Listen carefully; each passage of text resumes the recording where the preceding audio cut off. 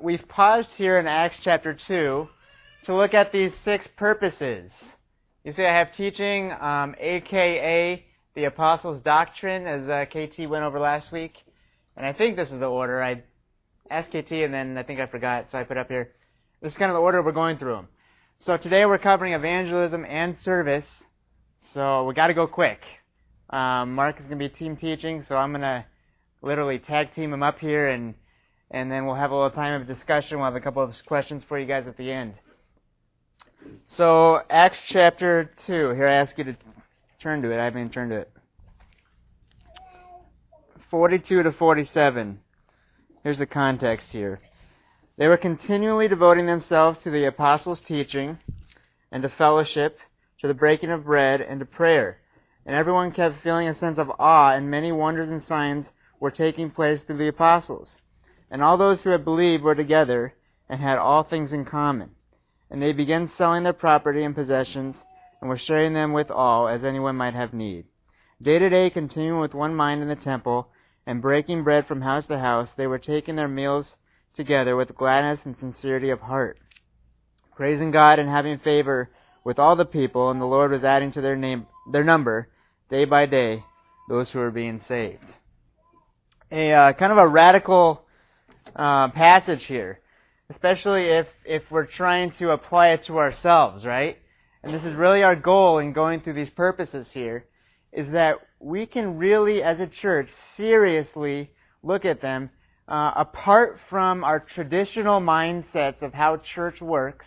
We want to separate ourselves from that. We want to separate ourselves from the typical American church mindset and really look hardcore at what it means to be a New Testament church. So that's our challenge this morning. I've got fellowship. I'm going to use this little thing here. I've got a little story to open up. I've talked on fellowship before, and I don't remember. I'm going to repeat this story. I'm actually going to repeat my outline here, try and jazz up a little bit. But for those of you who remember that last message, it was a while ago, so you probably don't.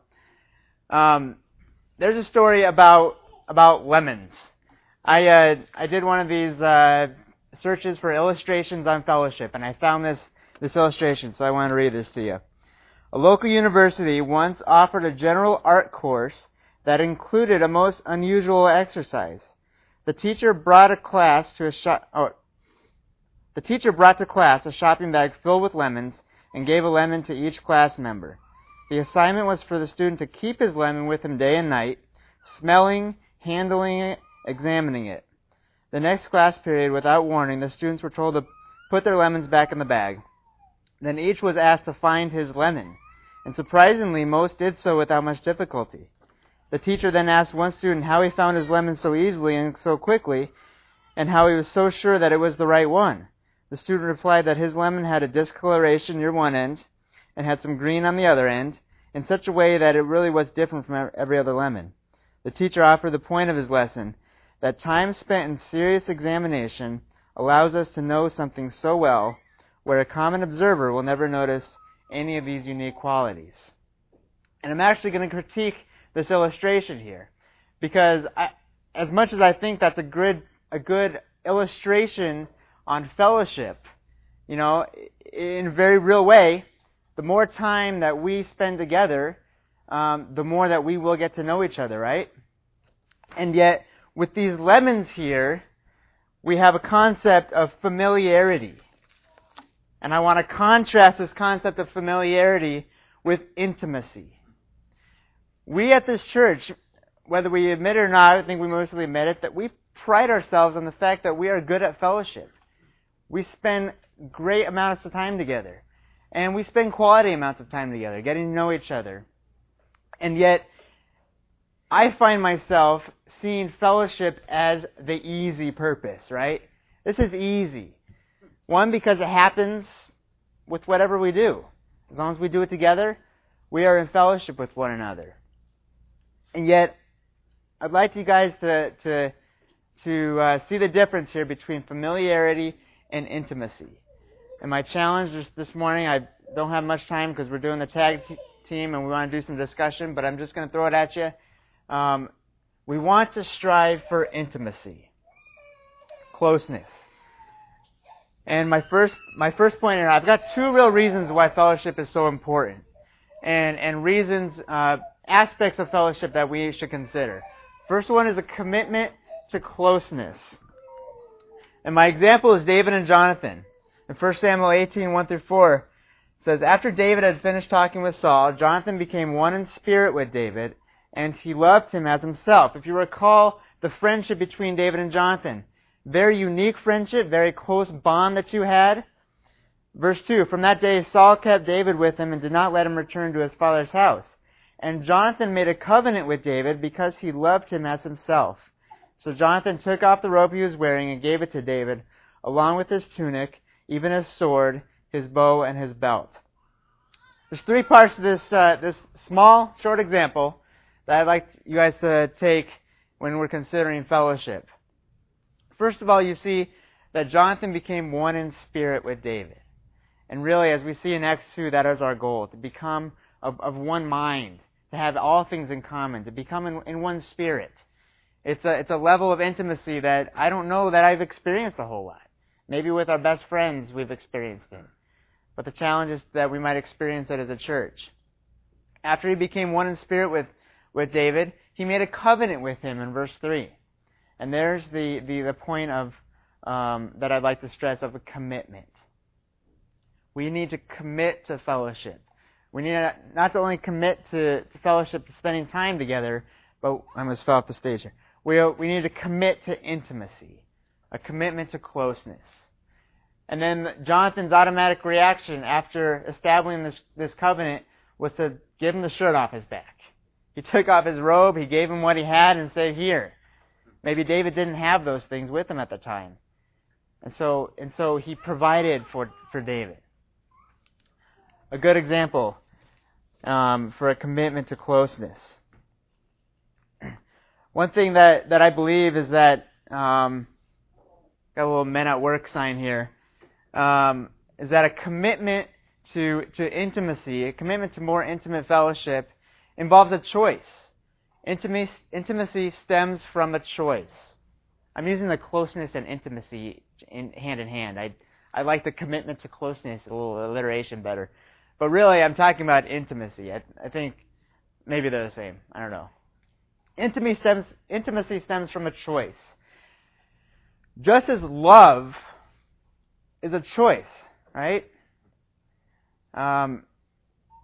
Many of you experience falling in love.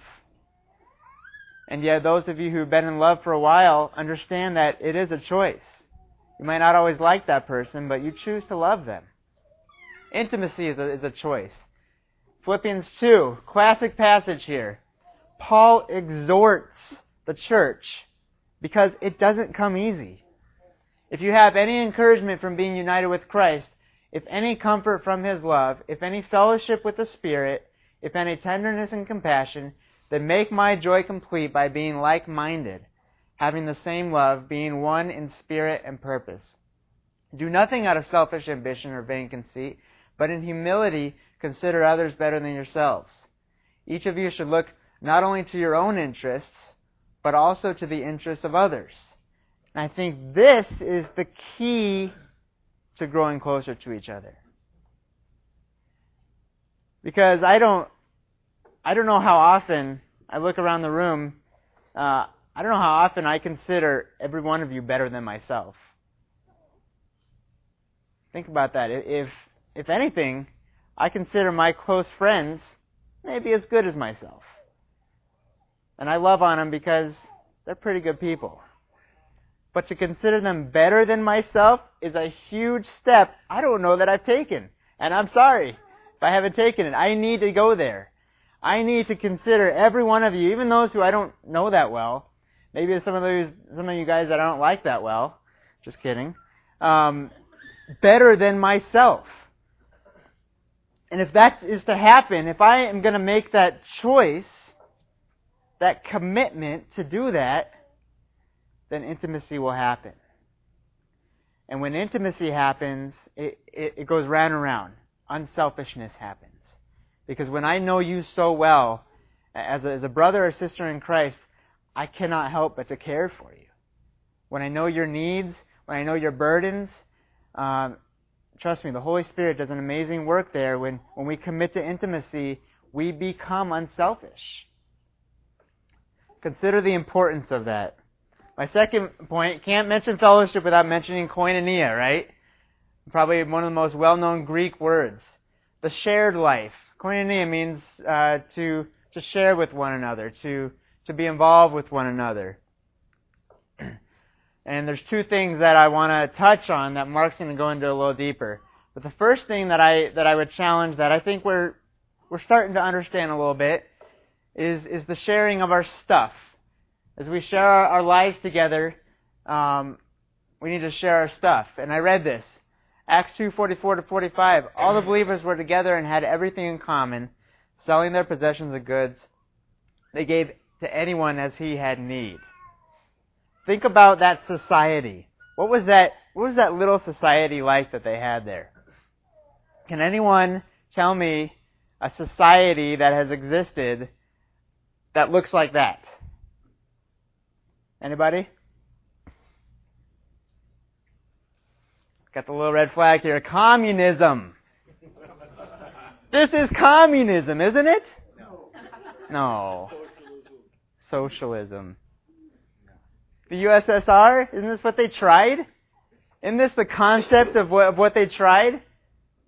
That anyone, no matter how much they worked harder, pretty much in the end, everyone's going to be equal. This is what it is. But the reason why it fell so hard was because they lacked love. The key ingredient, the heart and soul of that society that should have driven it was not there. And in the early church, communism worked. Consider that. Oh, don't give me that Hitler sign. Is that what you're doing? Selling their possessions is good. They gave to anyone as he had need. We would like to strive for this in this church. And fellowship, this is a very real aspect of fellowship. When I can look at my brothers and sisters and see their needs and strive to meet them when I have extra. To build an equality here. It's an aspect.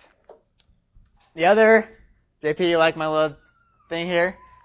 The other is burdens. And Mark's going to go into this a little bit more. Galatians 6:2 says, carry each other's burdens, and in this way you'll fulfill the law of Christ. And I don't know that there should be much difference between, well, there should be, but we should be striving to meet each other's burdens as much as we do meeting each other's needs with our stuff. Two aspects of koinonia, the shared life. And so I'm going to rip you away right now and bring Mark up to talk about service. But we're going to be able to discuss this a little bit. So, thank you.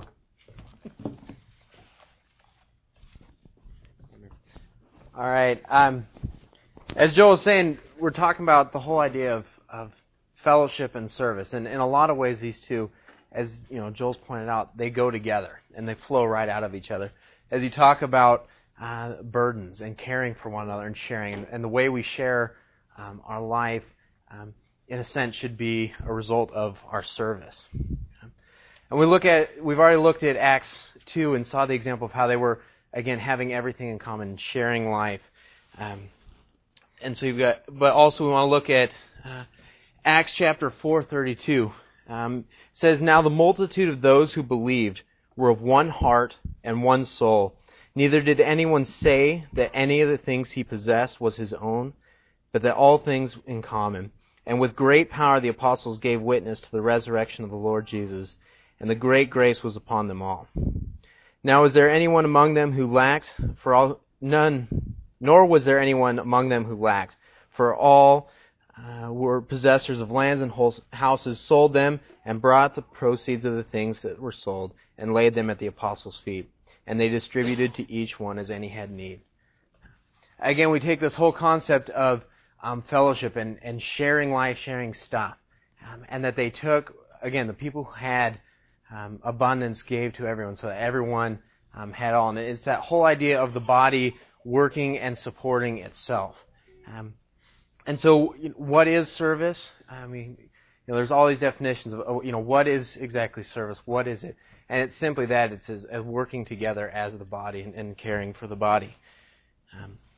So we talk about, there's two parts of service I want to talk about. First is it's according to gift. And Joel put a nice little present on there because he didn't quite understand what we're talking about in gift. But that's all right. But again, I'm sure we've all heard many times. We're going to go through this fairly quickly because we don't have a lot of time. But I'm going to give you quite a few verses to go through on your own throughout the week. Continue to study and look through this. All these different passages, these are just some of the ones that go through the list of gifts. And we're going to look at Ephesians. If I can get there really quick. Looking at Ephesians 4. It says, "But to each one of us grace was given according to the measure of Christ's gift. Therefore," he says, "when he ascended on high, he led captivity captive and gave gifts to men. Now this he ascended, what does it mean? But that he also first descended into the lower parts of the earth. He who descended is also the one who ascended far above the heavens, that he might fill all things." And then listen here. It says, "And he himself gave some to be apostles, some prophets, some evangelists, some pastors and teachers, for the equipping of the saints, for the work of ministry, for the edifying of the body of Christ, till we all come to the unity of the faith and of the knowledge of the Son of God, to a perfect man, to the measure of the stature of the fullness of Christ, that we should no longer be children tossed to and fro and carried about with every wind of doctrine by the trickery of men and the cunning craftiness of deceitful plotting. But speaking the truth in love, we may grow up into all things into Him who is the head, Christ, from whom the whole body, joined and knit together, but by what every joint supplies, according to the effective working by which every part does its share, causes growth of the body for the edifying of itself in love." Again, and if you look at all these different passages I have up there in 1 Corinthians, Romans, and 1 Peter, each of those lists out different lists of the different gifts that God gave. But it comes down to this, that whatever your gift is, whether it's shepherding, whether it's teaching, whether it's what we traditionally now call the gift of service or helps, fellowship, hospitality, whatever God has gifted you in, the point of that is that God has given you that gift for the sake of the body. And it's in each of these different passages, it brings out that point that the gifts that we have been given, we're not given for our own gain. We're not given for anything other than for the sake of the body, for the building up of itself. The ultimate thing when it comes to service is the fact of God's glory. We are given gifts for His glory, and we are commanded to use them for His glory ultimately. When we serve each other, when we serve the body, ultimately God is glorified. And that's the end point. We can talk about the fact that God made each of us for a purpose. He's gifted each of us with different talents, different abilities. And He's given them to you for a certain purpose. Part of that purpose is your role in the body. And whether it's here at the Great Adventure, whether you're here for a short time while you're at school and you go on, wherever you're at, whenever you are part of the body, you are called and you are gifted in certain ways to build up that body. And that can be looked at as the local body of believers, or it could be the universal church, and the fact that we are called, again, to glorifying God. Because of that, as the Great Adventure, when we're looking at, okay, we need to be better at service, we need to be doing these things, we can look around the world and look at other churches and say, look at that church, this church is great at service. And this church is great at, doing this, doing that. We can't, in a sense, what our goal should be is not to copy and do what somebody else is doing, or to see, oh, look at this church, they're just amazing, we want to be like this church. Because God has gifted each of us differently and individually. And so the collection of gifts and the way that God has gifted the people that He's brought together to form the Great Adventure is different than any other church. And so our goal should not be to measure up against some other church down the street or some other church, but our goal should be for each and every one of us to be serving according to our gifts. And in the end, what God does here, it's His plan, not some model that man's made that we want to follow. And so as we look at that, I know, again, we're kind of going through gifts pretty quickly, and gifts are something that we could spend a lot of time talking about. But the big thing we want to talk about is the fact that we should, and I want you to study, go into this further if you haven't spent a lot of time on this, and figure out what your gifts are. And I know a lot of us have done that, and it's always good to do it again, but there's a lot of tools out there with, spiritual gift analysis tests and all these different things. But the point behind them, those are all great. But again, in the end, they're not foolproof. They're not, 100% right. They're great tools for helping us, get pointed in the right direction.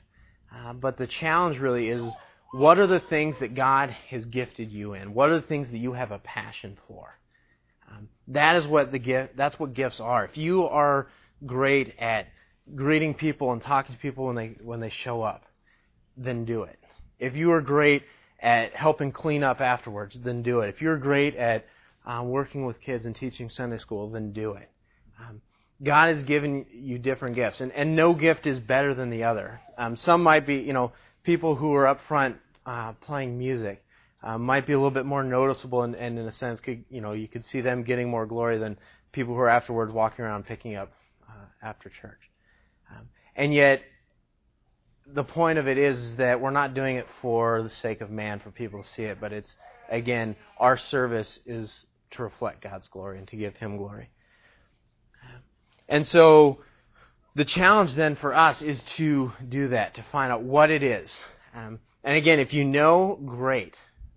If you don't know, you can talk to some of the elders. We can get you the stuff so you can do a spiritual gift test if you'd like to. Or spend time studying on your own. That's why we've got these passages. Look into it, study it.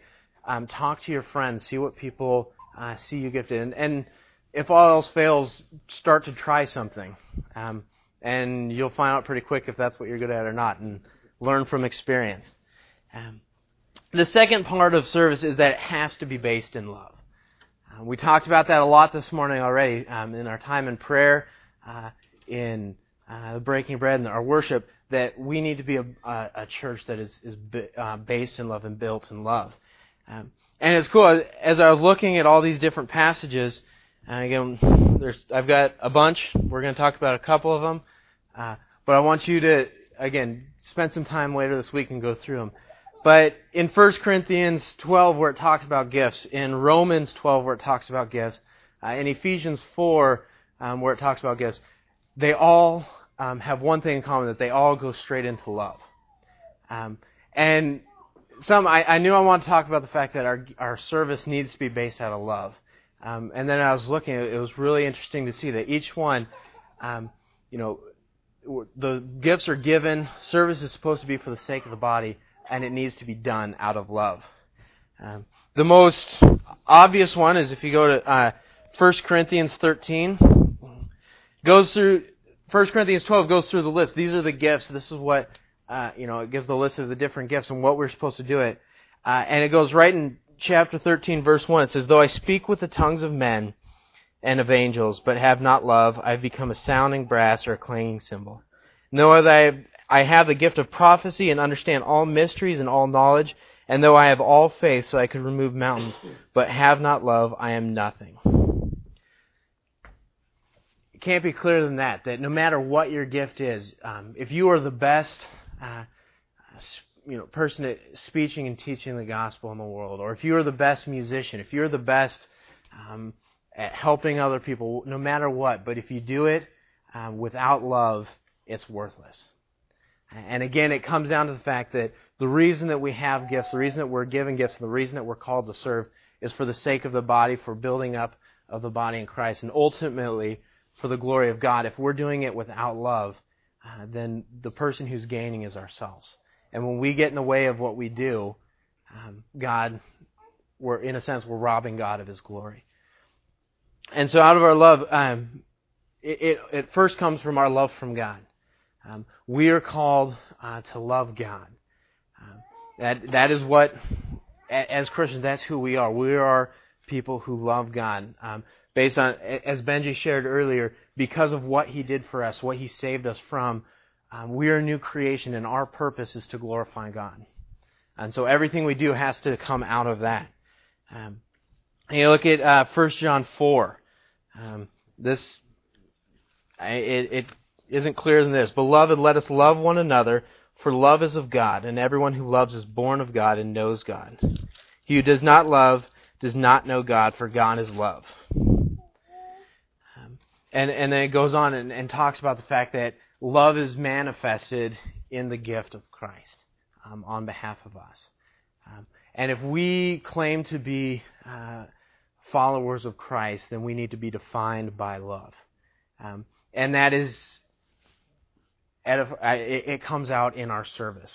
If we truly love God, then we're going to serve the body. If we truly love one another, as we're called to, as Joel brought out in fellowship, if we truly love one another, we're going to serve each other. And then the final part of that is that we're called to love the world. And again, we're showing Christ's love for the world as we serve others. And so there's two parts of service. And we talk about it in our vision statement. We talk about our service. On one half is for the body and serving each other and building up the body. And the second part of that is outreach. And it ties in with evangelism. And so in a lot of ways, service is, in one sense, it's the simplest of the 6 points that we talk about, because everything that we need to do is based out of service. We talk about, discipleship and teaching. If you are gifted in that, you serve the body through that. We talk about prayer. If you're gifted in prayer, you serve the body through prayer. If you're gifted in evangelism, you're serving. And so, in a lot of ways, it's the easy one, because it's everything that we do is service and should be service. And so we talk about these things. It really comes down that there's two implications that come out of service, and two things that we want to follow up with. The first one, we all need to serve. God has gifted each and every one of us in some way, shape, or form.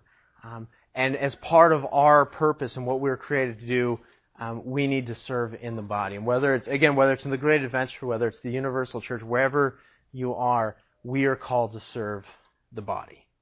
That is part of who we are. And when we don't, we're robbing God of His glory.